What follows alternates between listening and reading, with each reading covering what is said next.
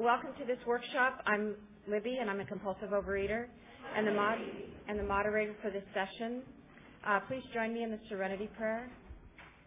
God, grant me the serenity to accept the things I cannot change, the courage to change the things I can, and the wisdom to know the difference. Amen. The format for this session is as follows. 3 speakers, 20 minutes each, followed by 15 minutes of questions and answers, finishing up with a 15-minute period for open sharing. This session is being taped, so you will need to sign the tape release form if you are sharing.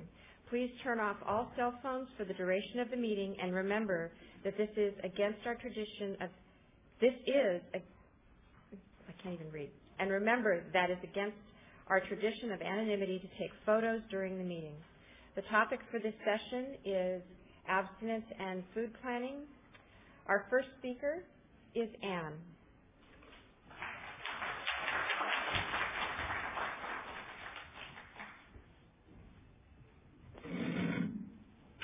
I'm Anne. I'm a compulsive overeater. Could we all start with the Serenity Prayer, since I'm sure we're all a little nervous. God, grant me the serenity to accept the things I cannot change, the courage to change the things I can, and the wisdom to know the difference. So I've been coming to OA since 1981, and so as of June, yesterday, I have 25 years.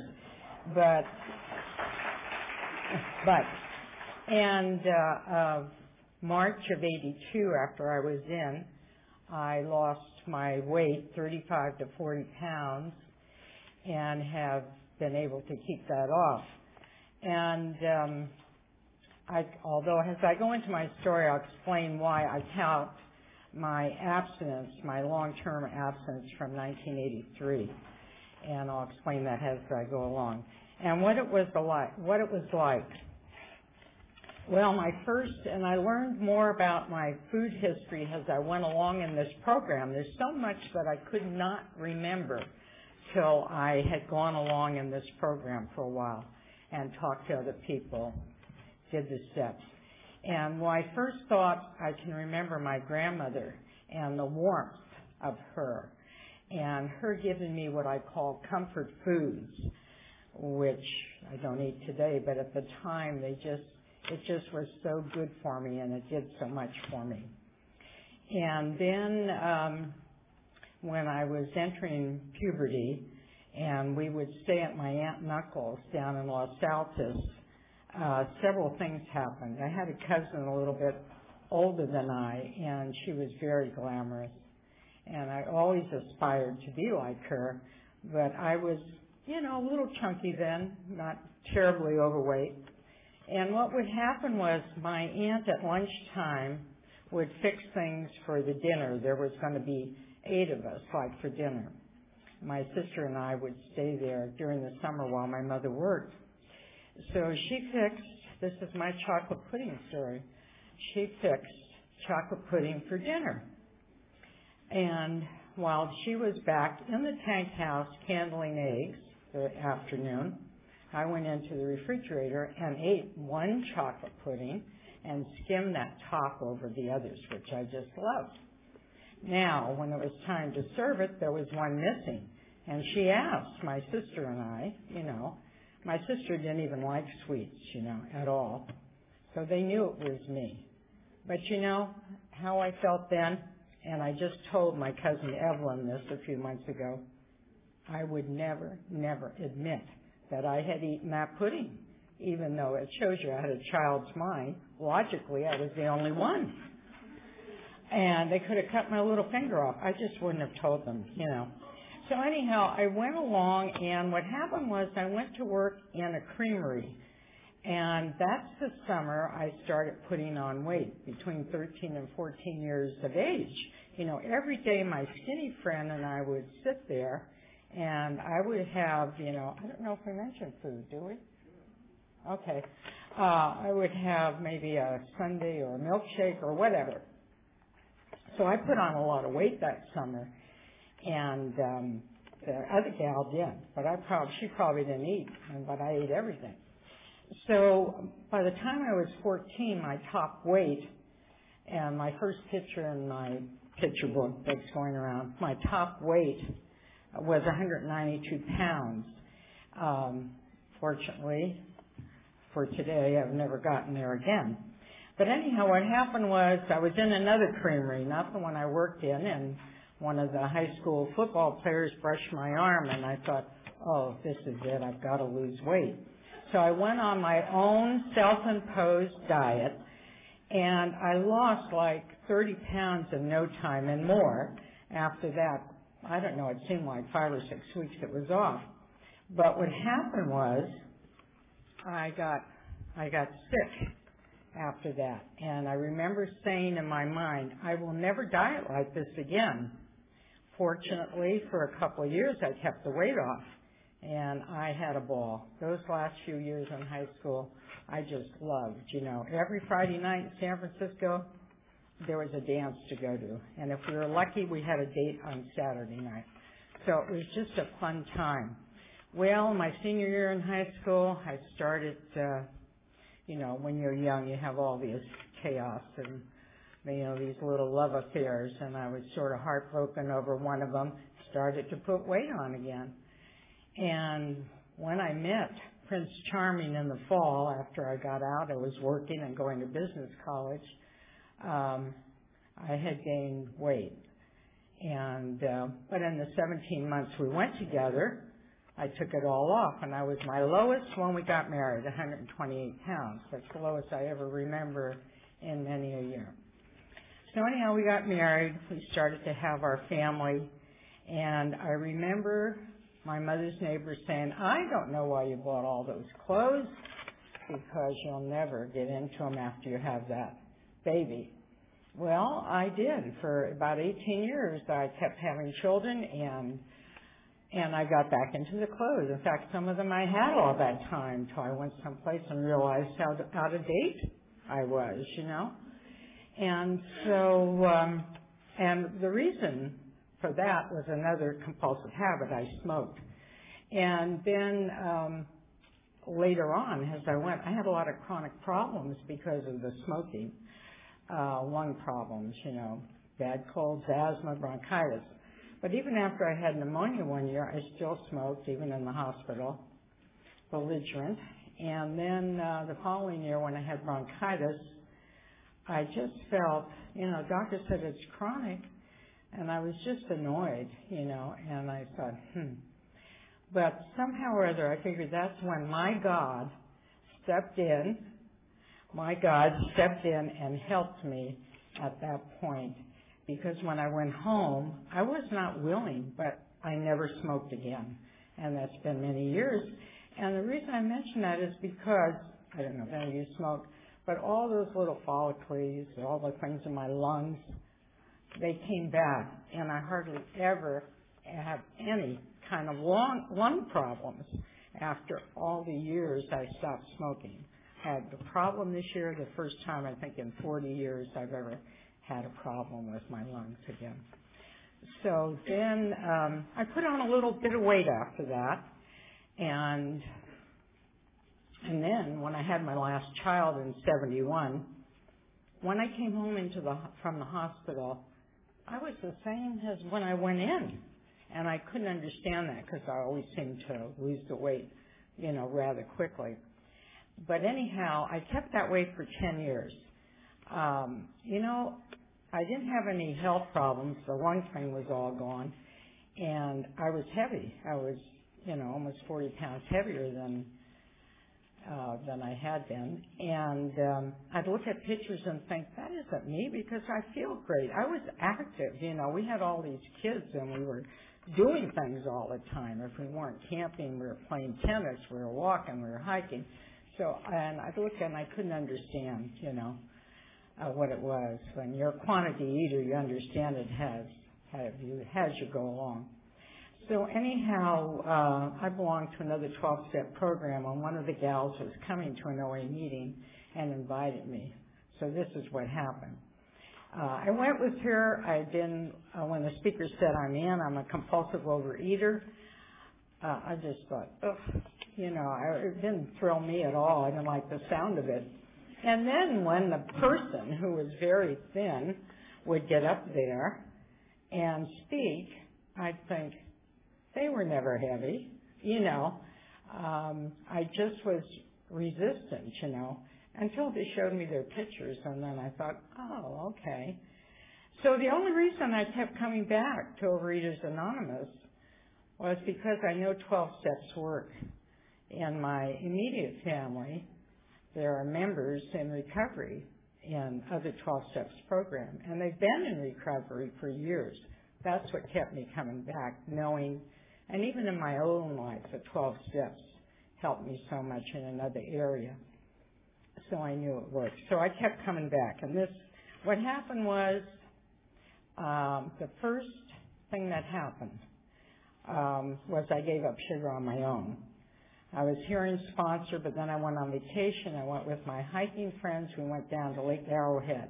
And a gal that never hiked with us before or since happened to be my roommate. And guess what? She was in this program. There was my divine interference again. So I had so many questions to ask her because I knew so little. I only had been to maybe 3 or 4 OA meetings. And so I had a lot of questions, and generally we don't cook on these trips, but because of where we were, we did a little more cooking, and this OA member had planned all the meals. Of course, she ate one special thing every morning, nothing to do with what we ate, but I watched her like a hawk, And so when I came back, I gave up the sugar. I asked this woman to be my sponsor. I am so grateful to my first sponsor because we talked about what I was going on, and we did have the dignity of choice then. So I chose the Basic 4, it was called. And she was on a different food plan, but she took me, and I was grateful because it didn't seem where I was going. There was that many sponsors. And so I would, talk it over with her. Then I would write down my food plan, and I would call it in every morning. Sounded silly to me, but after a while I realized how freeing it was, when I gave her my food plan.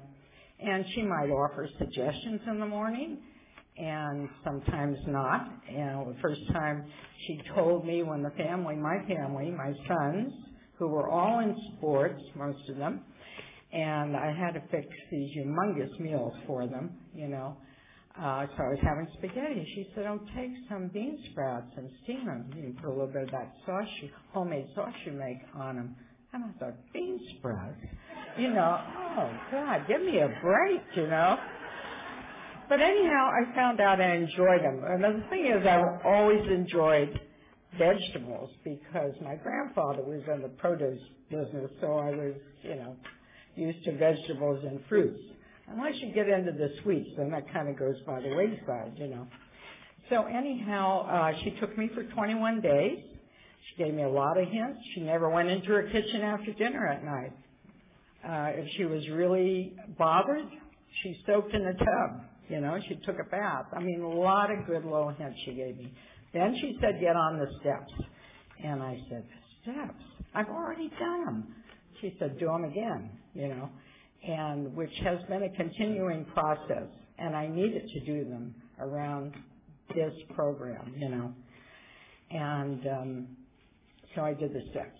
Then she has since moved away. I didn't have a sponsor for a while. And at Christmas time, while I was still losing the weight of that year of 81, we always used to have the Italian feast at our house with everything you can imagine. And then when we were finished, everybody sort of lays back and takes a nap before dessert. And then there was dessert. Then after that, the See's candy came out.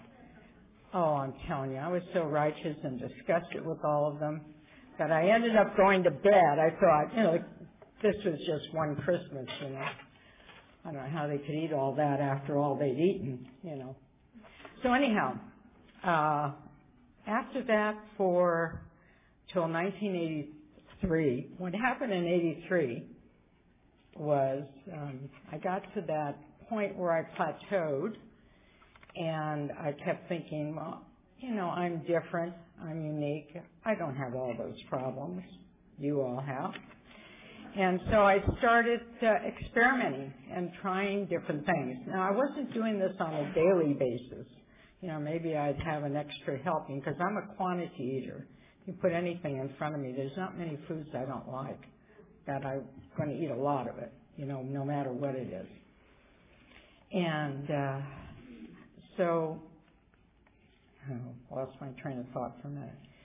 So anyhow, I was doing a little experimenting for about 3 or 4 months. Then I got back on program, got another sponsor who I have today, and she's a wonderful spiritual lady. I don't want to go too much in this because so I can get to what it's like now.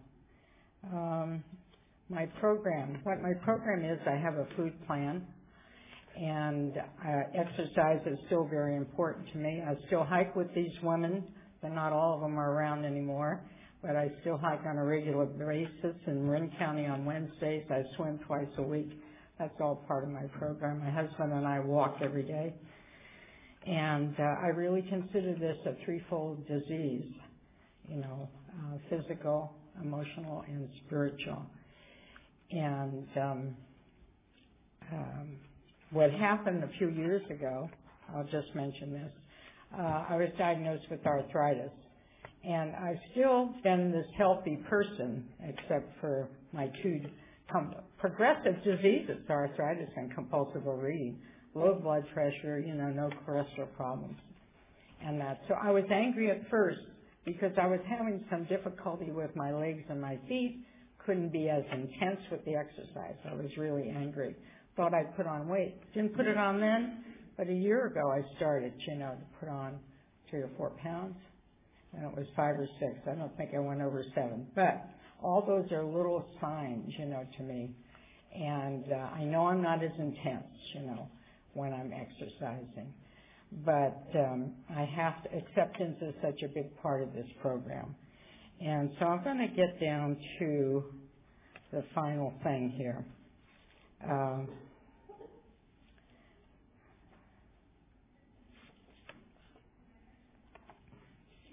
I'm looking here because I'm always so afraid I'm going to forget things, and I do. So this is what my day is like. I get up in the morning, and I do my stretches right away. I do all that. Then I sit down and do my prayer and meditation. I've already said a little prayer in bed, but then I get up, then I do my prayer and meditation, and then after that, and sometimes I do that prayer and meditation on my way to my walk to my church. And then after that, I'll go for a walk. But I've had so many gifts in this program from all of you, sharing your experiences. There's a lot of self-respect I think we have for all of us in all levels of recovery. And my spiritual life, I thought my spiritual life was pretty good, but it's gotten much deeper, and that phrase, I'm a spiritual being, a spiritual person, a human being too. But I think what I see too in all of you is that feeling of God within all of you, There's something just so comforting about being here, And I've been blessed. I'm still with Prince Charming. And I have 8 beautiful children, and they have lovely spouses.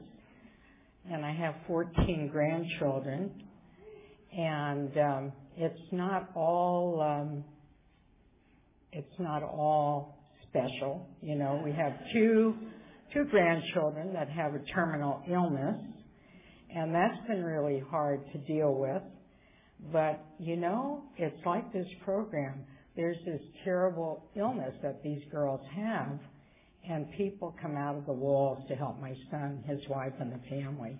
It's just like here how we help each other, and it's beautiful to see how people from all over help them. So I feel like I've been very blessed, and I've been a little nervous about being here. The other thing I do, I'll mention, is I write things down sometimes when I'm doing my prayer and meditation. And this one says, simple guidelines. That was one thing. What do I need to do to maintain abstinence? Hope and hopelessness are a part of my disease. And I like to have all these little sayings to remind me of where I am today. And instead of, a person that did a lot of planning and everything, it isn't that I don't plan, but it's not upsetting if my goals aren't reached. I've had anger and resentment in this program.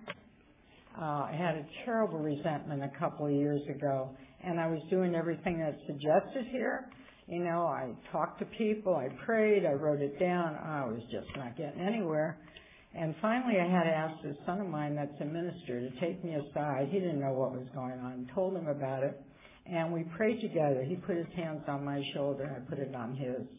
And this resentment, not right then, but the next morning, was removed, So I've had a temper tantrum when I got abstinence that first 6 months. A real temper tantrum, because I'm the type of person, I don't like conflict, and so rather than have conflict, I kept all my anger underneath. Well, it came forth, As I got abstinent, my anger came forth. And I'm not saying that's a bad thing, but I try and do things, differently now and I'm so grateful for all of you, and anybody that's new, it works. Just keep coming back. Thank you. Thank you, Ann. Where is the Ask It basket? Is it going around? It's making its way. Good. Okay, just checking. Okay, good. Make sure it gets up and down all the rows, and at the end we'll be collecting it up here. Our next speaker is Wendy.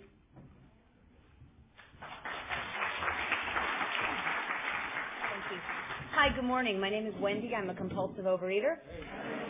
Hi, everyone. I'm so grateful to be here. And because this is being taped, I really want to qualify today. Again, I'm Wendy. I'm a compulsive overeater. I'm from the San Fernando Valley Intergroup, which is down south. Woo, thank you. Yay. All right. I am 5'3.5". I am 35 years old. My top known weight is 223 pounds. I'm down approximately 83 pounds from that weight today. Thank you to Overeaters Anonymous and God. And, it's been quite a journey. I came into these rooms in January of 1994. And the lowest weight that I know that I hit, I don't really care much for scales. I don't know about you guys, but the lowest weight that I hit was about 154 pounds, and then I had a very sneaky, subtle relapse and declared I'm in relapse, 1997, and I count my abstinence back from then. But I don't want to spend too much time on what it was like, exactly what happened. That'll all sort of come into play, because I feel it's really important to stick to the topic here. And for those of you who are struggling and those of you who are new, I really want to talk to you about, for me, the difference between an abstinence and a food plan. It is very black and white for the alcoholic. The alcoholic puts the plug in the jug. He or she doesn't drink. The cocaine addict doesn't snort coke. For us, it's very nebulous. What is abstinence? What is food planning? For me, in my life today, I was thinking about it yesterday. I was thinking, what is my primary purpose in life? Is it to love and to be loved? And I was like, no, you know what? For today, my primary purpose is to abstain from compulsively overeating and to carry this message to those who still suffer, And I suffered for many years inside the program because my head wanted me to suffer. My disease wanted me to suffer. The food plan is a tool. Abstinence is the goal of this program. We want to abstain. This program is simple. It's 12 steps. It's 8 tools. We have 12 traditions.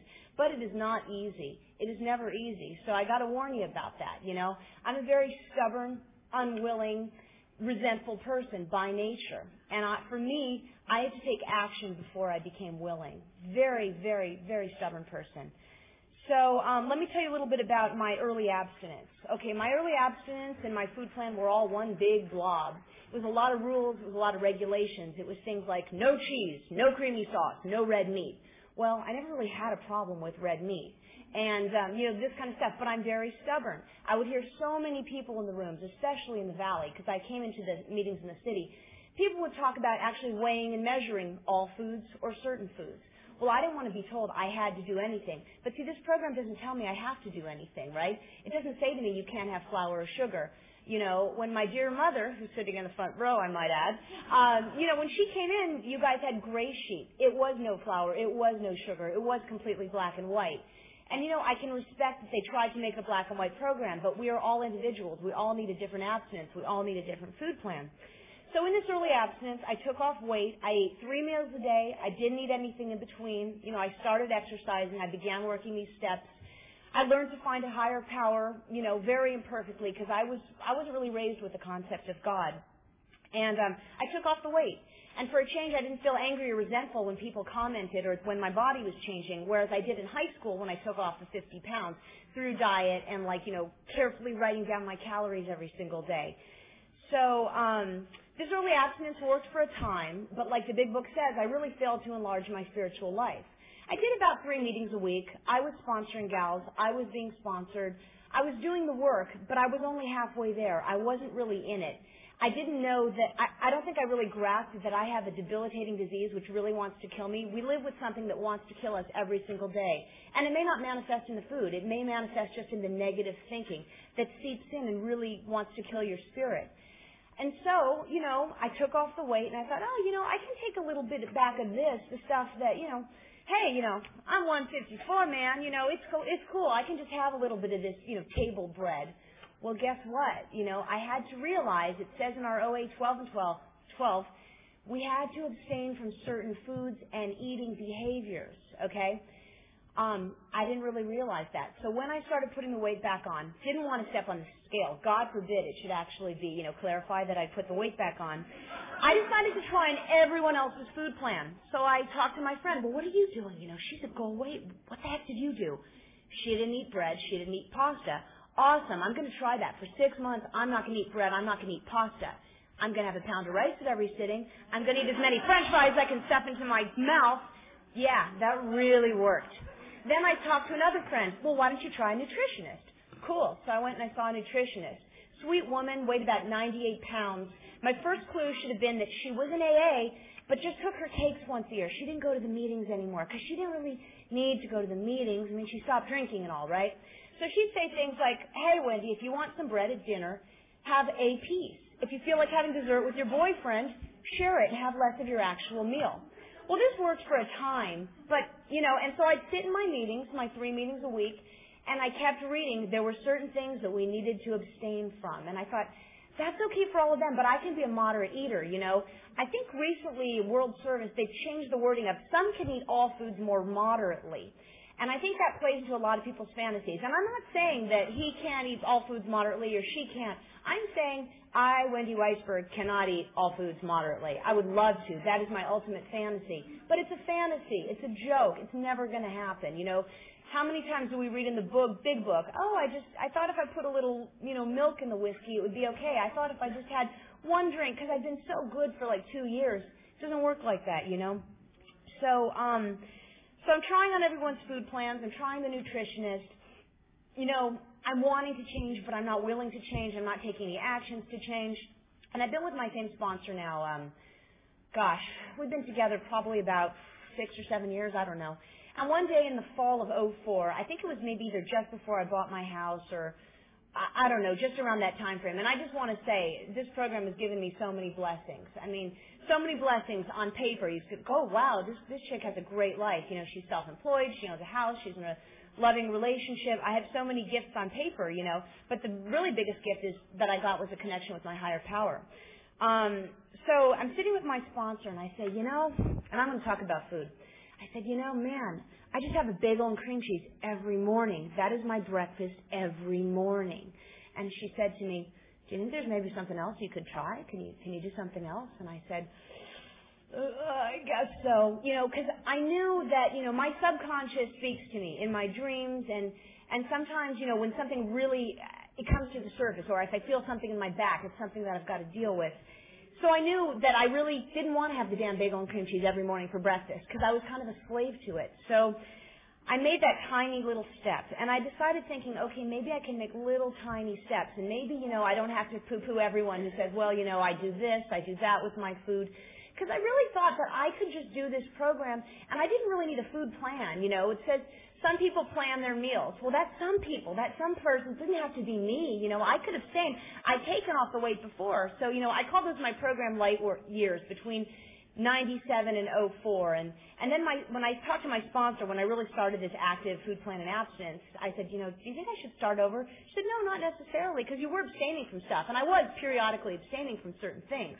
But I wasn't abstaining from the crappy thinking and the laziness and not wanting to take action. So my sponsor says to me at the end of that year, hey, I got a new sponsor. And she tells me who it is, and it's this long-timer, this fabulous woman in the Valley, like 16 years of abstinence, 100-pounder, goal weight, circuit speaker, blah, blah, blah. Someone who I'm terrified of, I was terrified.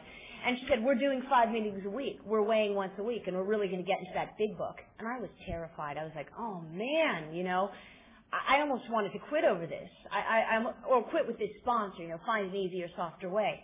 But I decided to try it, And then there are no gurus in this program, but I have to say that something that was very pivotal in my program, at least in the abstinence and food plan part, was going to hear a workshop.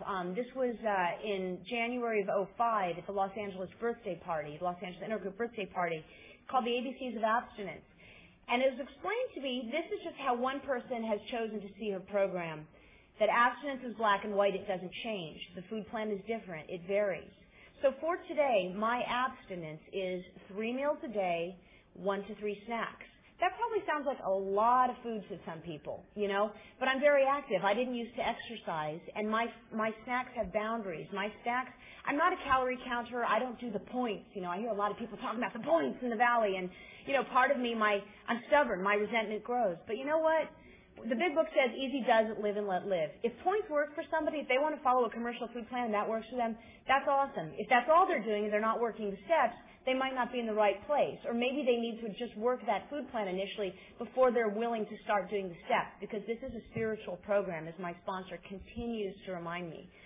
So I take this workshop, this ABCs thing, and I realize I really get down to basics, and I go, oh, God, okay, I got to be so honest here. I'm just peeking at the timer there. I got to be so honest. What is my heroin? What is it that I really, really can't eat like a lady? Okay? I cannot eat table bread like a lady. I cannot eat French fries or tortilla chips in baskets like a lady. The food plan's a whole big other issue.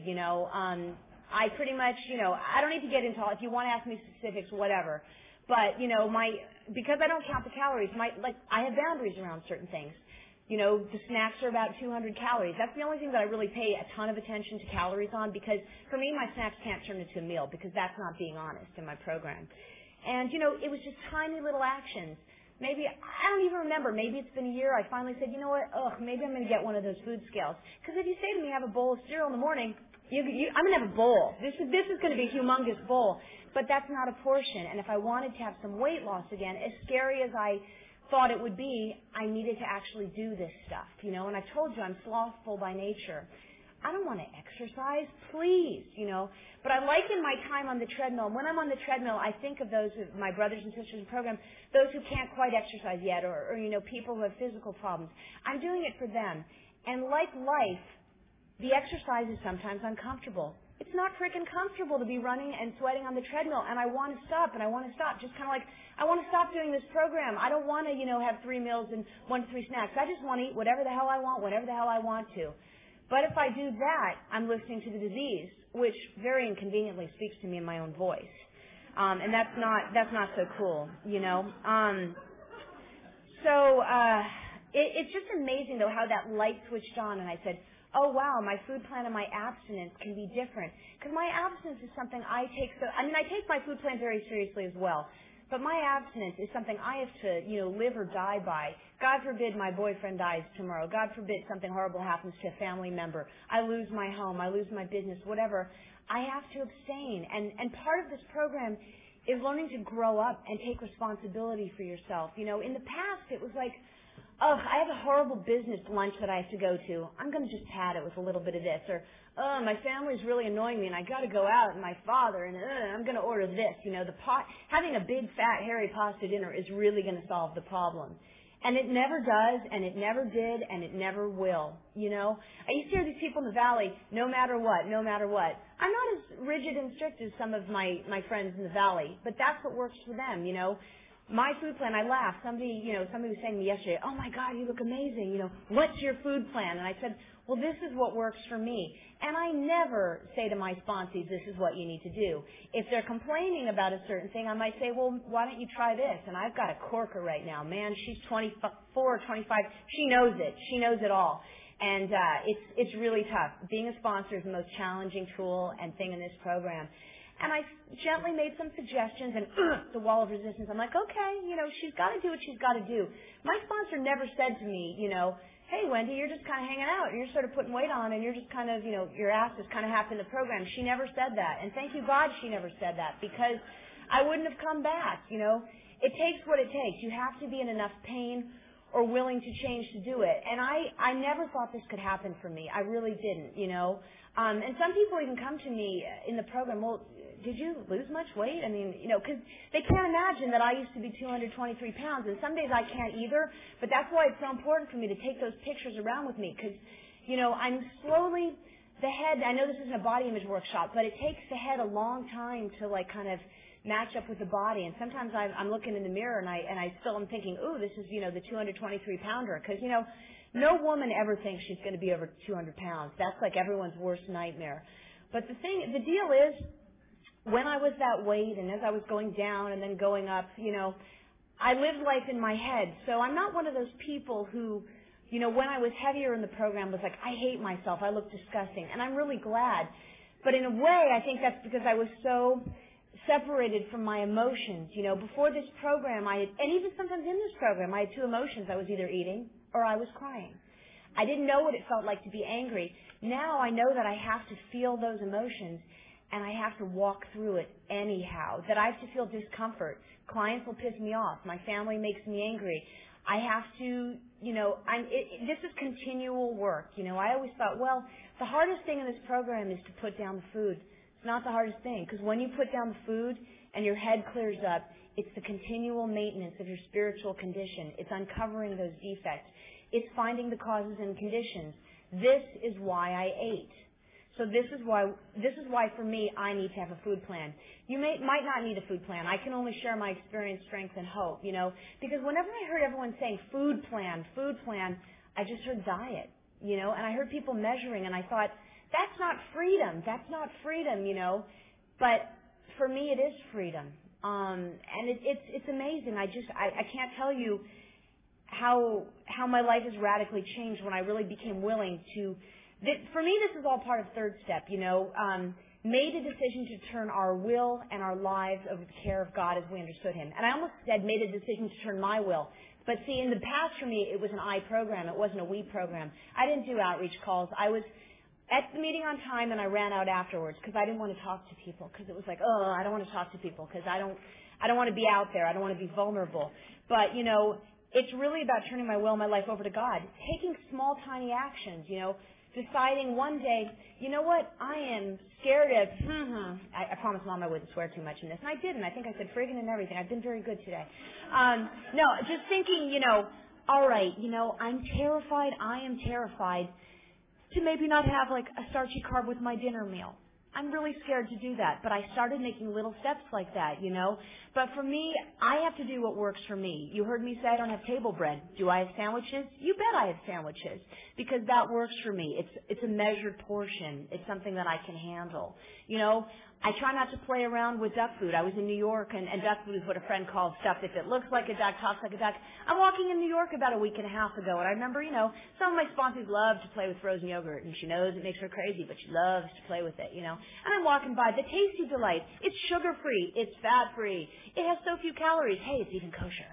But guess what? And I don't care about that, but guess what? For me, it's freaking ice cream. And I know what happens to me when I start thinking just a little bit, you know, just a little bit. And I'm reminded of that portion in the Big Book. I used to hate hearing this. It was so ugly. It was so ugly to me, hearing more about alcoholism. We're like people who have lost their legs. They never grow new ones. I didn't want to hear that. But you know what? I'm not normal. Okay, I'm going to take my jacket off. I'm going to do a little strip show for you. Okay? This might look normal.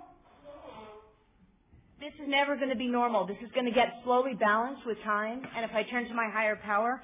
But I am not normal. And if I think for a split second that I've got it, I was talking to my sponsor on the phone the other day. My mom heard the conversation in the car. I said, I'm at the point, I don't know if I'd say I'm exactly at maintenance yet. It would be nice to, take off a few more, but I'm not tripping over it, I'm at the point where a lot of people say, screw it.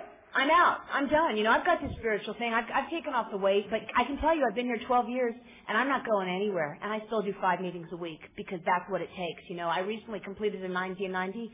What a gift to give to myself, to be with you guys. Because OA people are my family. You understand me. My boyfriend's overweight, but he's not an overeater. He doesn't care about food. Some days he has one meal. He doesn't care. Do you know what I mean? I used to get angry and upset. He didn't want me to, he said, don't buy all that junk for me. I don't care. And isn't that amazing that I cared because I equated food with love, but food is not love. Higher power is love. The people in this room are love. The food is never, ever going to fix it for you. Please believe that, and please keep coming back. Thanks.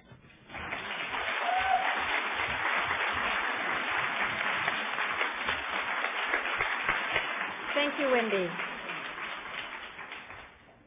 Is the asset basket making its way around? Okay. Well, when you're finished with it, bring it up here, and we'll start when Jerry finishes. And that brings us to our next speaker, which is Jerry.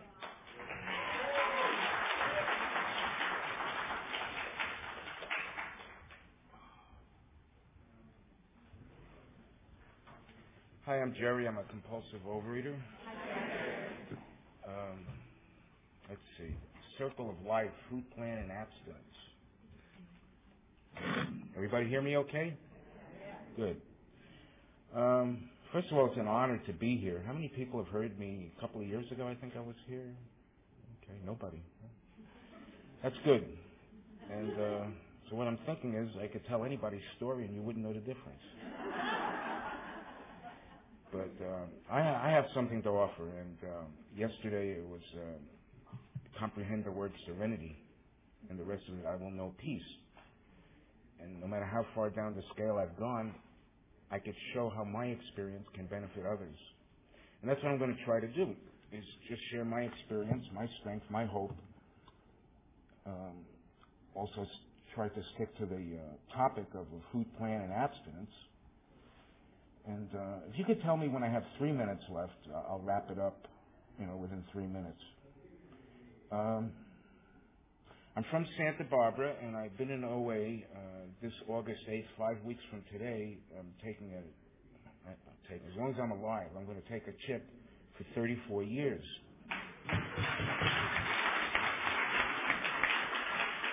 And my thing is that I've always come back to OA. I've never had a gap in my 34 years of coming to this program. I'm not going to say abstinence. I'm not going to say of sticking to a food plan. But I've been coming back no matter what for almost 34 years now. And when I came into OA on August 8th in 1972, that was in Mineola, Long Island, and it was called the OA Westminster Group.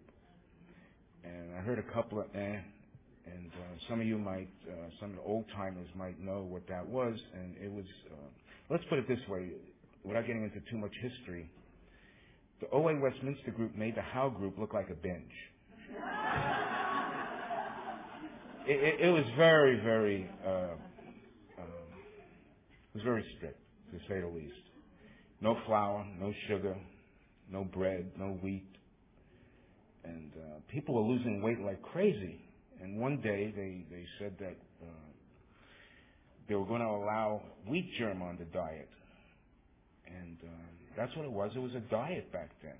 And it was a food plan. I prayed to my food plan. And the gray sheet was my higher power. It really was. And it did its work. I took off, from almost 400 pounds, I got down to 165 pounds. And people were losing weight right and left. Some people were complaining that they lost body parts. That's how quick it was. This one woman turned around, she said she lost her ass. And one guy complained about something else, which I'm not going to talk about. But the reason I mention this is that, it eventually caught up with me. Just practicing a diet did catch up with me eventually. and I put back my weight, and it was pretty tough to come back to OA day after day, week after week, as I was putting on all this weight. And one day I woke up, and I was back to 400 pounds. And I couldn't believe it. Here I am. I was this, say there's no gurus. I was a guru. You just weren't around back then, that's all. I'm looking at Wendy right now, who was talking about guru. And I thought I was a guru. That was my problem. The humility was not there. And I heard a great acronym for denial. Don't even know I am lying. And that's a good one. I did not even know I am lying. Denial. I was in denial of everything. I never thought that I could, put my weight back on. I thought that all I have to do is come to meetings and that's it. They say, keep coming back. I did. I kept coming back. But because I might be in a stable doesn't mean I'm a horse. And because I'm in a garage doesn't mean I'm a car. And just because I go to meetings doesn't mean I'm in recovery. But you know what? I'd rather be having a problem with my food and with my program in OA than outside of OA. I've never heard of anybody coming back to OA after, having a tough time and saying, I just couldn't stay. But I never heard of anybody saying, it was a great time out there, and I had a ball, but I'm just coming back to meetings just to let you know I'm here.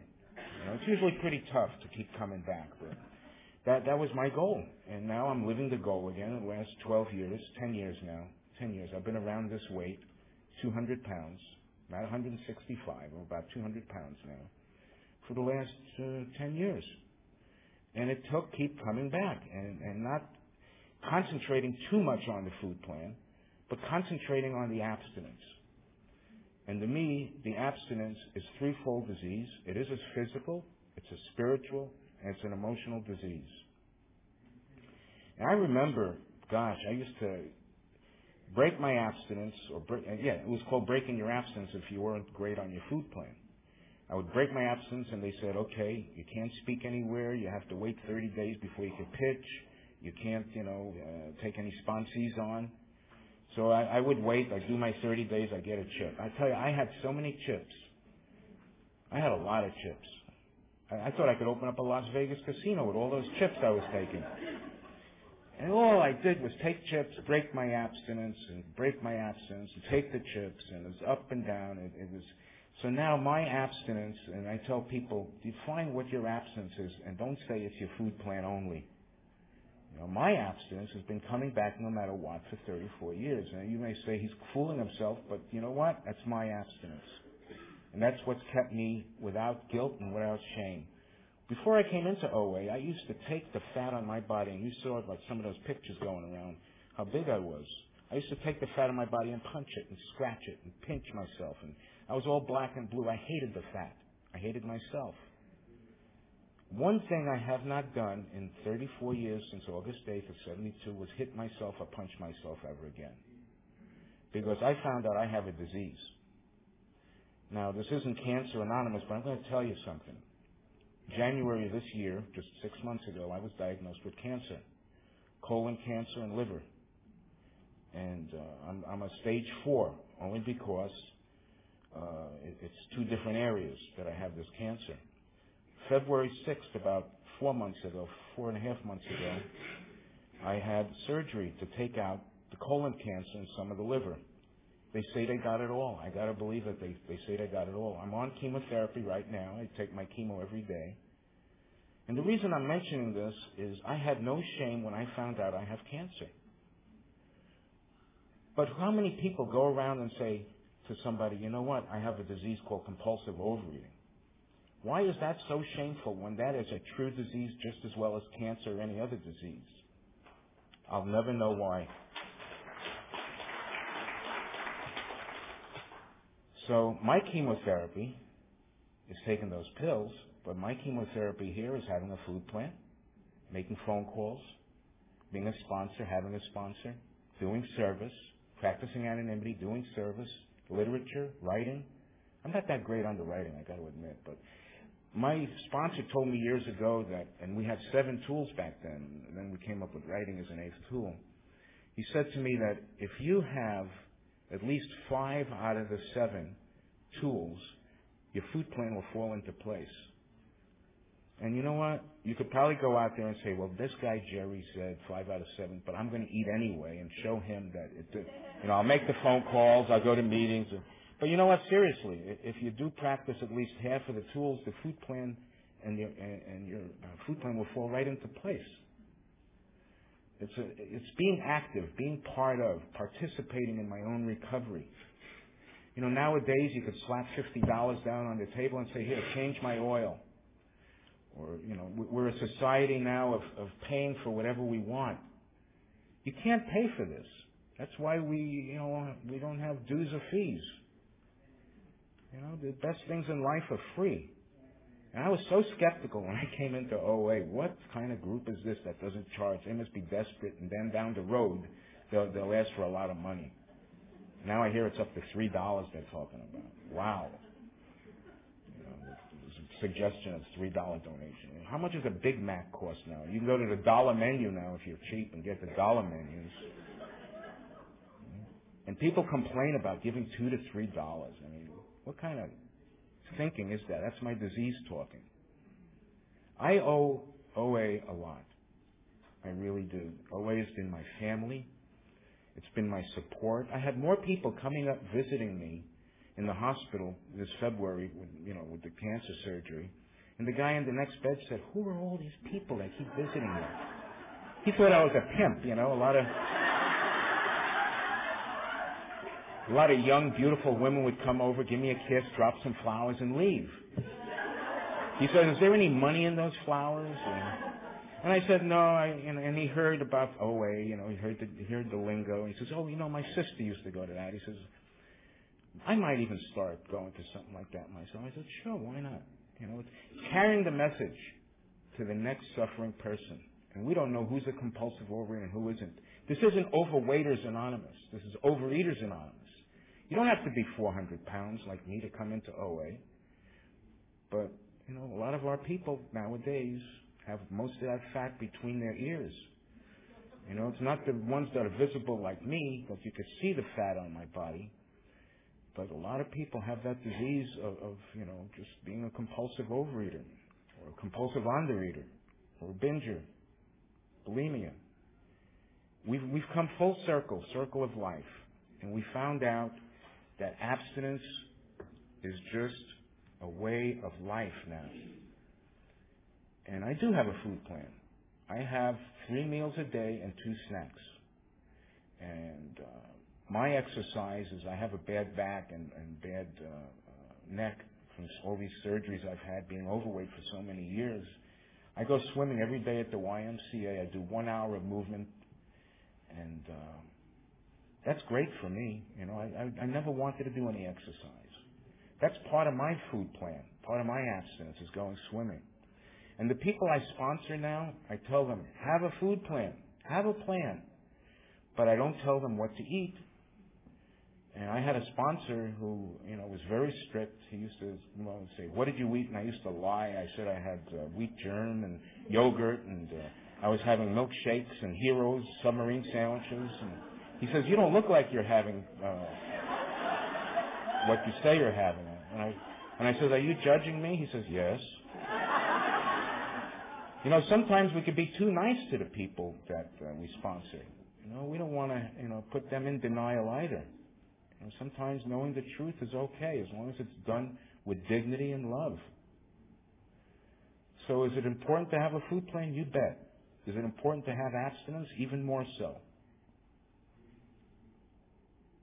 I never thought that I would have a higher power. I thought I knew it all. I was a pretty smart guy. I did well in school and had pretty good jobs. I'm a retired hospital administrator. But I didn't know the first thing about being honest with food. I'd rather tell you how I fudged on my income taxes or what sex position I like, but don't ask me what I ate. It's a very tough thing to be honest about food. But when the people I sponsor, I tell them, be honest with me. That's the only requirement. Because I knew it was difficult for me to be honest. I said, if you're going to have, 100 ice creams a day, tell me. I'm not going to judge you. I just hope that you can go down to 99 the next day. And it's progress, not perfection. And I sort of dislike the old saying of, stick with the winners. It sounds like this big elite club, stick with the winners. We used to have this group of people that, I'm not from the San Fernando Valley, but I would go down there and they'd sit in the front row, and their sponsor was, one of these Nazi people. And they were the A-team. They were called the A-team. And not many of them are back anymore because their food plan was their higher power. And they used to talk about stick with the winners. My thing is now I want to win with the stickers. People like me and you. I know a lot of people like me that keep coming back no matter what. It's easy to come back when the food plan's going there and you're a speaker somewhere or, you're doing some sort of great. But what happens when you're not feeling that great about yourself? And how much time do I have? I think that if we all did great, it would be a very boring program. But who wants to say that they're having a problem? No one. No one likes to admit complete defeat.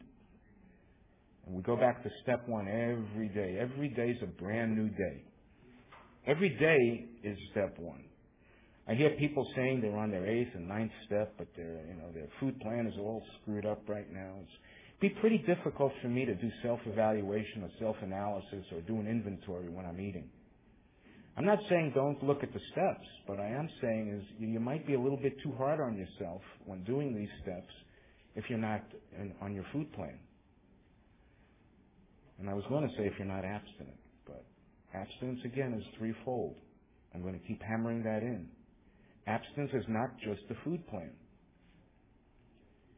And I think that if we all felt that way, we wouldn't have that shame and guilt when we mess up. And the word diet, D-I-E-T, the first 3 letters is to die. And I've always thought about that. I've always felt deprived because I had to be on a diet. Now I feel like I'm doing good things for myself. When I came down with this cancer, the old Jerry would have said, that's your opinion, I know better, and leave. Well, they told me if I didn't do the surgery right away, I had 6 months to live.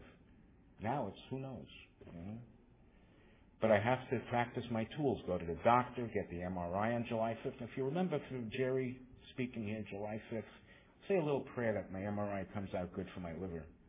Because without your help, I'm nowhere.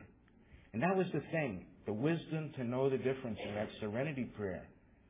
It's like, what is the wisdom? I always thought the wisdom was this man with a long beard, and a staff, walking around the mountains like Bin Laden. I thought that was a higher power. No political stuff here now. But now I know better. The wisdom to know the difference is who to go to ask for help when you need help.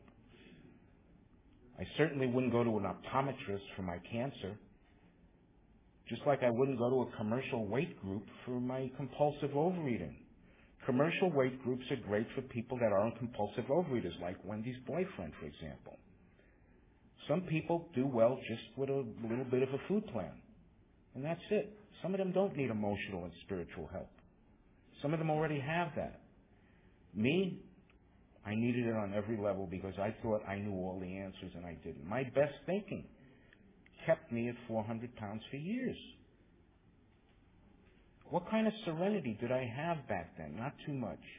But at 399, I knew I was on the way and I wasn't going to get off that train again to find out. I've suffered too much with this disease. And now I struggle. It's okay to struggle, but to suffer is not an option for me anymore. Because I know the answer. And any time I've gone out and eaten, it's pretty tough to mix, a belly full of food with a whole bunch of program. It's like if you're here for the first time, I've already instilled a little bit something into you that you'll never go out there and eat in peace again. You'll say, that guy, boy, what did he, you'll never eat in peace again. And I don't know what to say to newcomers is, keep coming back. Don't feel like, you despair because one day you're not doing as well as you wanted to, or somebody told you that you're not doing as well as you want. We do have a lot of people that like to have their opinion about how we're doing. You know what opinions are like, don't we? And I'm just very grateful to be here. I'm just grateful that I have you guys and that I have a program. And I do have a higher power in my life today, much better than I ever imagined. And I want to thank Roseanne. And I want to thank all those old-timers that have been around, and they keep coming back, like Susan, 40 years. I was going to say, when am I ever going to catch up to her? You know? But this is not a competition thing. And somebody said to me, Jerry, you speak very well. You have a good story. And I think, they don't know. They don't know. I just said I've been around a while and I feel comfortable talking. That's all it is. Every one of us, no matter how eloquent we might sound or how wonderful we might recite the big book, remember one thing. We're all here because we're not all there. Thank you.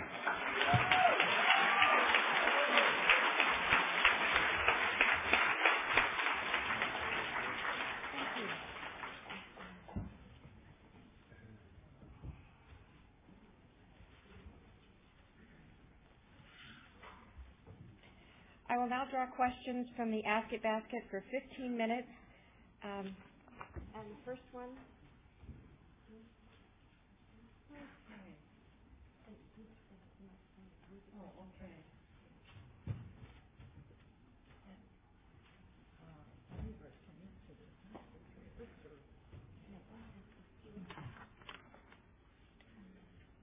Okay. How have you dealt with foods that hadn't given you a huge problem in the past that are now becoming an issue?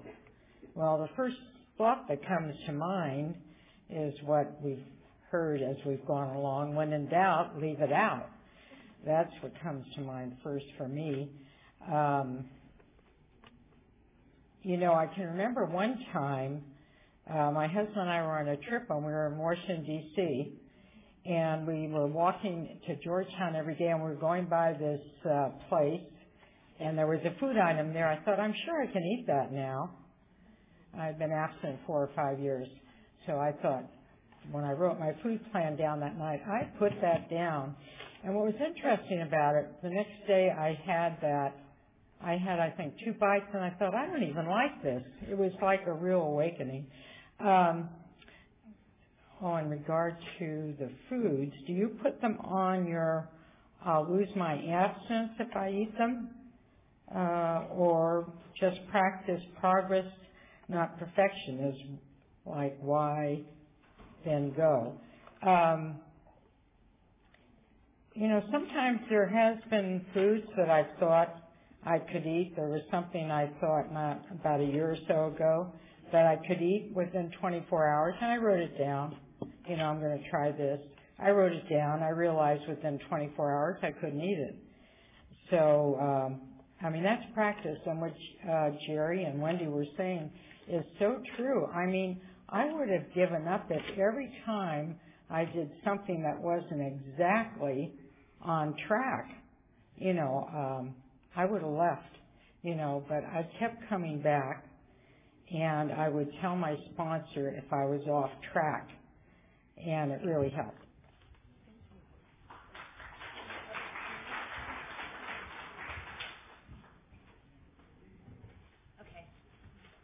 Okay, my message is thank you, Wendy. You spoke to me because I'm young and feel lonely. Are you honest to your friends? Do you tell everyone that you have a food plan? How can you go to parties and socialize?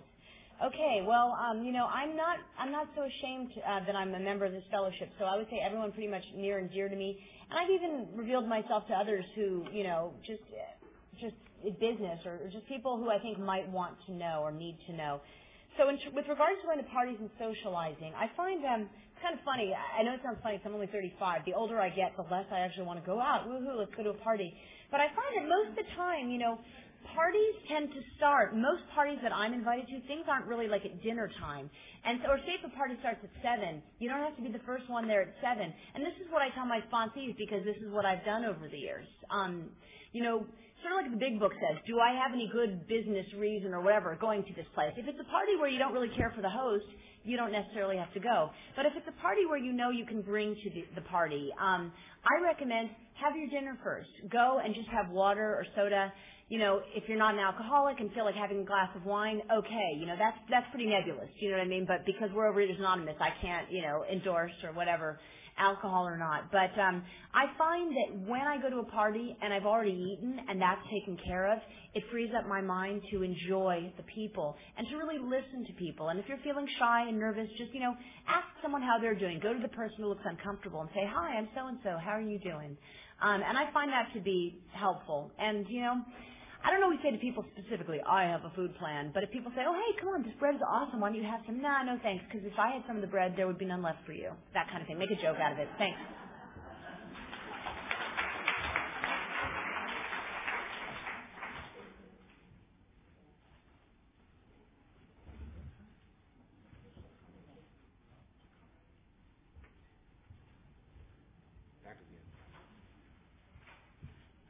Jerry, can you comment on listening to a sponsor who has what you want rather than trying to quote unquote define it for yourself?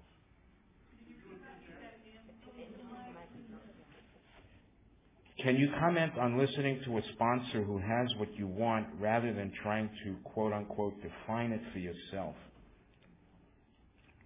Okay. Well, it seems as though they're asking, if it's okay to follow your sponsor's food plan. And I'm not saying it's right or wrong. There's no right and wrong for any food plan. But usually I tell the people that I work with to list 3 types of foods as if, like the traffic lights, red, yellow, and green. The reds are the ones that will set you off. And the yellows are, a little more cautious. And the greens are ones that you don't really have a problem with. But we used to have a girl years ago, we called her Salad Bar Barbara. And she would go to the salad bars and eat salads. And she gained 100 pounds on eating salads. So, you can be in denial of anything, of any food, really. And I guess it's like using somebody's toothbrush. It's pretty personal. And I think it's best to have your own food plan. But, the sponsor's food plan might be okay. But down the road, you might decide, well, I don't like doing it exactly the way my sponsor does it. And, have something tailored for yourself that works for you because you have to live with this for the rest of your life. One day at a time, though. Thanks.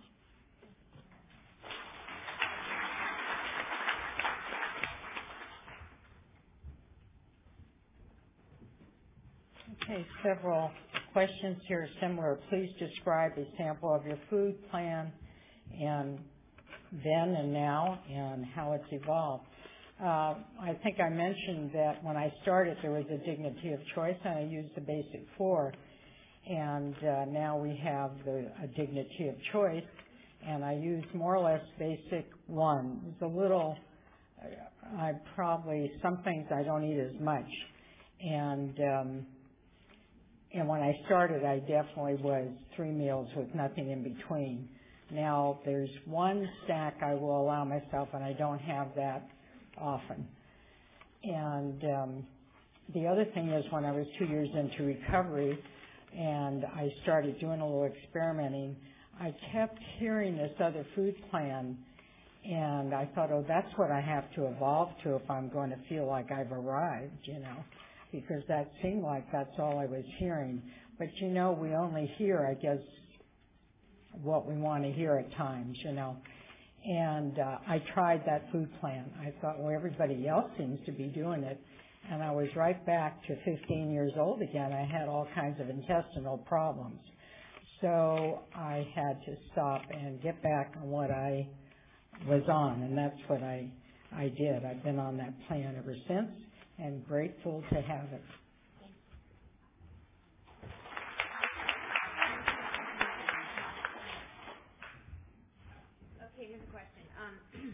I have a sponsee who desperately wants to be abstinent but can't put down sugar for more than one day.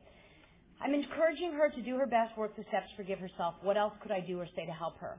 Now, this is a really tricky question, and that's why I think I decided to take it, because it's very hard. If you and the sponsee have spoken at length and have really determined that sugar is her poison, and she says she wants to be abstinent but says she cannot put it down, I don't think she's ready. And if you've been working with this person for a while and you're trying to help, I think sometimes you need to let people go. And this was very hard. I had to let go of my first sponsee this year. My sponsors always encouraged me, don't ever fire a sponsee. It wasn't about the sugar issue, but it was about the fact that we had a set time to speak every day, and she continually missed that time. And it was very disrespectful of my time because I had other women who wanted to work with me. And I said, do we need to switch this to another time? No, I'll call you. I'll see you at the meeting. But she never showed up because she was not willing to take action or even willing. And, maybe the sugar really isn't her poison. It's kind of like, I'm not saying go ahead and fire your sponsee. Please don't think that. But if the relationship isn't working for you and the sponsee just cannot listen to you or will not listen to you, she may not be ready. And that's a very hard thing to face. But sometimes we need that, to have a sponsor say, you know what? I've tried to help you. I'm offering you my experience. My experience is that you're telling me you're a sugar addict, but if you cannot put it down for just one day, because this is a one-day-at-a-time program, I don't know how I can help you. Maybe someone else can help you. And that's tough love, but sometimes we have to do that here. Thank you.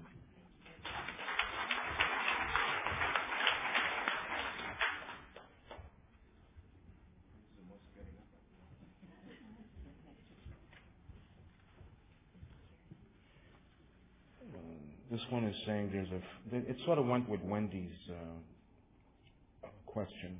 The second part of this is, there's a food I love that I can't give up completely. Can I have it occasionally and still be abstinent? And you're laughing because I think it's a very good question. You love the food, you don't want to give it up completely. Can you have it, once in a while? We're patterned after that of Alcoholics Anonymous, but we're not alcoholics. We're compulsive overeaters. And I think alcoholics and compulsive overeaters have their each separate issues. But, the ism is the same. The disease, the ism I call it, is the same. I never want to tell anybody that they can't have something. And I never fire anybody either. But I do understand, too, that, my time is important. And it says in the big book that sometimes, we have to make room for people who really want it. But I've also found that I've never had more than I could handle, so I've never had to fire anybody. Usually I'll tell them, have your food ready for what you're going to eat today. Tell me how you did yesterday. So I have them do projections and then actuals, just like a business. Projecting what you're going to eat for the day, and then the next day tell me what you actually ate. And there's no crime in changing it. There's no crime in changing the food as long as, you have some honesty with it. But, to keep having a food that you can't give up, you might realize that maybe that food is your higher power right now. And pray to that food, because you're replacing it with your higher power, really. And if it's really giving you that much of a problem, you can ask God to remove that. Some people think that that's too minor, too nebulous to ask your higher power. There's nothing my higher power won't do for me. And I don't know. It's like I've never been. So when these people call me and they can't, stick to what they wanted to eat or what they're going to eat, they usually don't call anymore. And I tell them, if you can't call 2-3 days in a row, just know we could still be friends, but let's not put the label for us as sponsor and sponsee. And we just go on our ways, and we could see each other at meetings, and then when they're ready again, they've come back. I never want to shut the door on anybody or make anyone feel like they're not doing it, quote, correctly. So that's my take on it.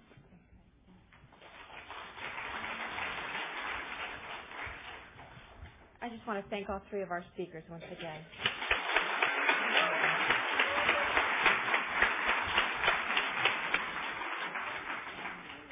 Now we have 15 minutes for 3-minute shares. Please limit your share to 3 minutes, and please stick to the topic. Please be sure that you sign the tape release form as you come up here.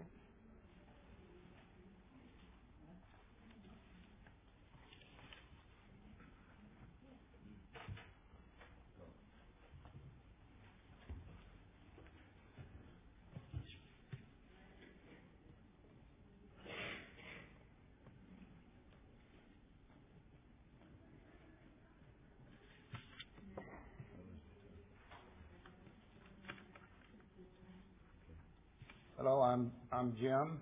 They call me Big Jim, overeater. I've been a overeater all my life, but I didn't know it till I heard about OA, and I know I would do very good till problems came up. My worst problem was people dying, and that would set me off on a big binge. I've been in OA about 4 years now, 4.5. First year I lost 60 pounds, somebody died, gained it back. Next year I lost another 60, somebody died, and I gained it back. And so nobody wanted to deal with me because I was, pretty, did the same thing over and over. And so one Christmas I said, I'm not going to overeat this Christmas. I've been programmed, to eat and roll on the floor and then eat some more. And so this year I didn't. And I went through it, and it was the hardest thing I ever did. And all of a sudden, this car salesman jumped up on my shoulder, and he talked to me. He said, looky there, your higher power didn't even help you. Look how hard that was. And he was so slick, I sided with him. I said, that's right. He didn't help me at all. That was the hardest thing I ever did. So I quit meditating. I quit praying. The next month, 3 people died. And I said, why did I listen to that car salesman? You know how they are. They can sell you a car with no motor sometimes. And so I was talking to the wall. I said, why did I listen to that? Why did I do that? I was really spiritual and stuff like that. And all of a sudden a voice came out in my ear. It was very loud. And it said, you was looking for an excuse to overeat. I said, well, I dare you talk. That was a higher power talking. So I shut my mouth. And did you know, I haven't fell off the wagon since then. When it comes down to the higher power talking to you like that, and a strong voice, you take heed. That is the last lesson. And so I was at a party, and when the ladies was leaving, and they had cake with jello and stuff in it, and they said, well, here's your cake, Jim. I said, no, I can't eat that. She said, why? I said, if I eat that piece of cake, I'll go on a binge and I'll die. I have congestive heart failure, and all I need to do is gain 100 pounds. I'm a dead man. And I said, I can't take a chance. And they said, ooh. I was just frank with them. And so they said, good, Jim. We're glad that you can, resist. And so that's what I did. And I was, since then I've been, the one thing that's kept me in OA, I go 5 times a week, and my secret is I speak at every meeting. Because if I don't, I lose my confidence. Cut it. I lose my confidence. Even if I don't feel good, I report in. And that's what has saved me, is to report in and talk a little bit at every meeting. And then I don't get cold feet, and I can keep going. Thank you.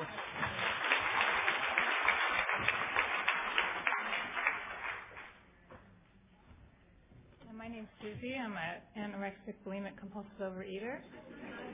Hi, and one of the things I love about this program is that everyone gets to define their own abstinence, everyone gets to define their own code plan, and everybody's okay with how they do it. So, When I came in the program 19 years ago, I was anorexic bulimic, couldn't keep any food down, binging and purging 30 times a day, a total disaster. And so for me, my abstinence had to be real. I was so used to being, when I was anorexic, being so strict and so rigid, I had to learn to move to the other side, to be more relaxed with my food, to be more balanced. So it started with just saying that my abstinence is no starving, no missing meals, and then no binging and purging. So that meant that, first it was just no purging. And so there were times when I binged and I had to just sit with it and be miserable. And it only took a couple times before I thought, I don't want to do that again. And so then I stopped the binging. But I had to be really gentle with myself. I called in my food that I had eaten that day. That for the first 6 months, I binged and purged every day, and I would just call it in and tell her and be honest about everything I binged and purged and see that I didn't have to be ashamed anymore. So it didn't work for me to call in what I was going to eat, because that was when I was very rigid as an anorexic. That would have been part of my disease, not my recovery. It worked for me to call after. And it worked for me to not eat it standing up. That was something I knew. Eating out of containers didn't work. So those are part of my food plan.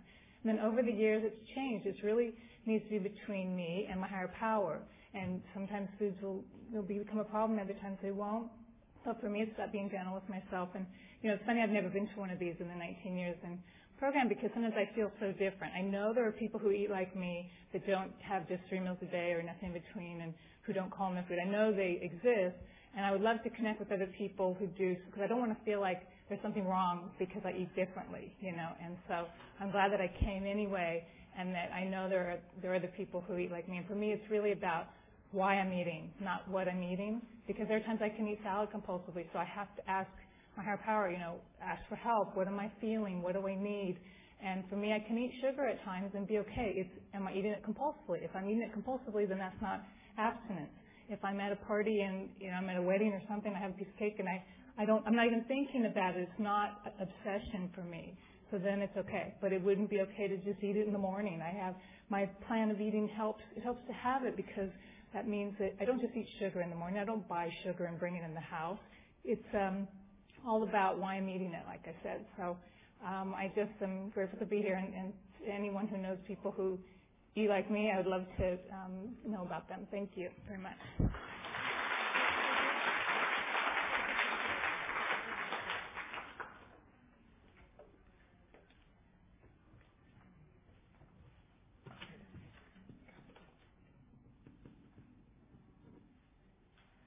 Hi, my name's Lorraine. I'm a compulsive overeater. Very grateful to be here today, and thanks so much to the speakers. Just to qualify, thanks to the grace of this program, I'm maintaining an 75 to 80 pound weight loss, and I have for 6 years. And thank you. And I've been maintaining my bottom line abstinence for 8 years, which is a total miracle, because I wasn't capable of doing that by myself for even one day. And what I wanted to say about compulsive eating is the way I think of my food is that part of it is exactly like alcohol for an alcoholic. I'm a food addict, and there are certain foods that I cannot eat even one bite of. For me, it's chocolate and sugar and foods like that. So I treat them exactly the way I believe an alcoholic treats alcohol, that I can't have any of them ever. I can never eat chocolate socially without breaking my abstinence, because it makes me crazy. And as we say, one bite is too many and 1,000 bites is never enough. And then I'm also a compulsive eater, of course, and so I can be compulsive about any food. So I have to put safe containers around the food, which means, setting times. Sometimes, when I eat breakfast, when I eat lunch, when I eat dinner, if I possibly can. There's foods. I struggled with peanuts for 2 years, but I wanted to be able to eat them, and they weren't one of my alcohol-type foods, so I finally found a way, a quarter cup, giving it a little shake, so I wasn't piling as many peanuts as I could in the quarter cup. And so I do things like that, and I eat vegetables 3 times a day, which some people think is nuts, but it works for me, and I love it. And it's given me, as some people were saying here, such freedom to put those boundaries around the food, and I love my food, and I enjoy it, and I get to be happy, joyous, and free. Thank you.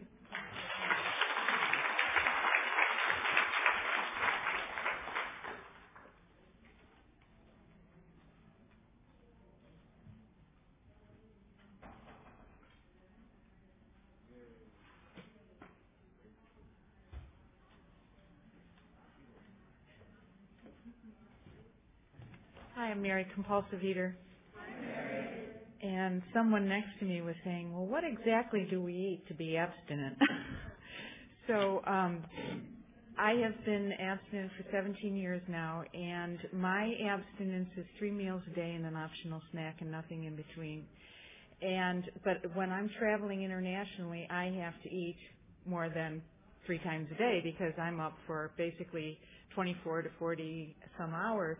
And so I go on the rule of not eating, spacing my meals to where there's 5 hours, at least 4 to 5 hours between a meal. And I find at about 5 to 6 hours, I start feeling physically bad. I start having a headache, I'm grouchy, I'm complaining.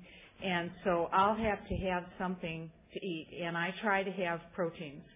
That's usually what I find. So my breakfast is a protein, which is, like somebody said, a 1/4 cup of nuts. That was so freeing. I can have nuts today, but a 1/4 cup of nuts. I'll have a starch. I have to weigh and measure my starches. My cereal is a cup. My rice is a 1/2 cup. My potato is a medium-sized potato. It's not a potato. And I weigh and measure pretty much my starches. And the other thing that I do is I have protein, which for me is sometimes at breakfast is, like I said, the nuts or a 1/2 cup of cottage cheese. That's a protein. Then at lunch I have a protein, which is usually 3 ounces of chicken or 3 ounces of fish or 3 ounces of something that's protein, and vegetables. And I usually eat unlimited vegetables. And my salads at lunch are broccoli, spinach, snap peas, they're carrots, they're cauliflower, they're broccoli. I mean, I make a salad that is a salad. It's not just lettuce. And so the more vegetables, and I pretty much know a plate of salad. And my dressing is vinaigrette usually, and then I have a piece of fruit. And one piece of fruit is an apple. Just recently I got some Turkish apricots, and I didn't know what is a portion. And I could have easily eaten that whole pound of Turkish apricots. So I had to look in my book, and I have a ADA food plan book, and that's the program I'm on. And in that book, it tells you what is a serving, what is a healthy serving. And so I found out that 4 little apricot halves was what a serving is. So I would take the 4, I would take the 4 and put them in a little baggie and take them with me when I don't have time to eat an apple or peel an orange and have an orange. And then dinner is pretty much the same thing. And then I have the optional snack, which when I first got abstinent, I could not go from dinner at 6 o'clock until breakfast at 8 o'clock or 7 o'clock the next morning with exercise in there without having a snack. And when I was in a treatment center for my disease, I'm a bulimic, and when I was in a treatment center, I was given a fruit and a yogurt at night. And that made all the difference in the world for me. And so now at night I will have a protein, which is usually a dairy, and a piece of fruit. And or some nuts. Sometimes it's some nuts, a couple of nuts.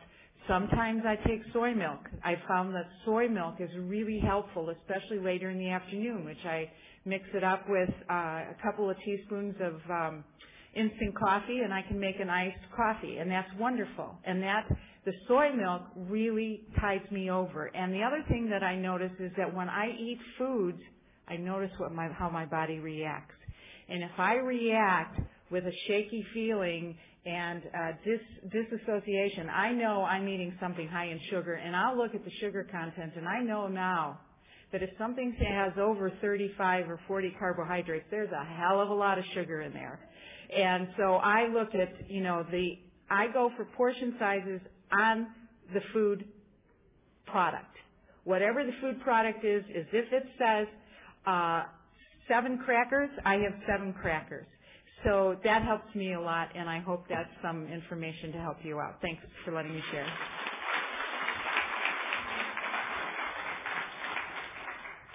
I want to thank all the people who shared, as well as our speakers today, both for their shares and for the Q&A that they did. Now it's time to close the session. Let's thank our speakers, everyone who shared, and all that have done service in this session. Please stand and join hands as we close the meeting with the OA promise. I put my hand in yours.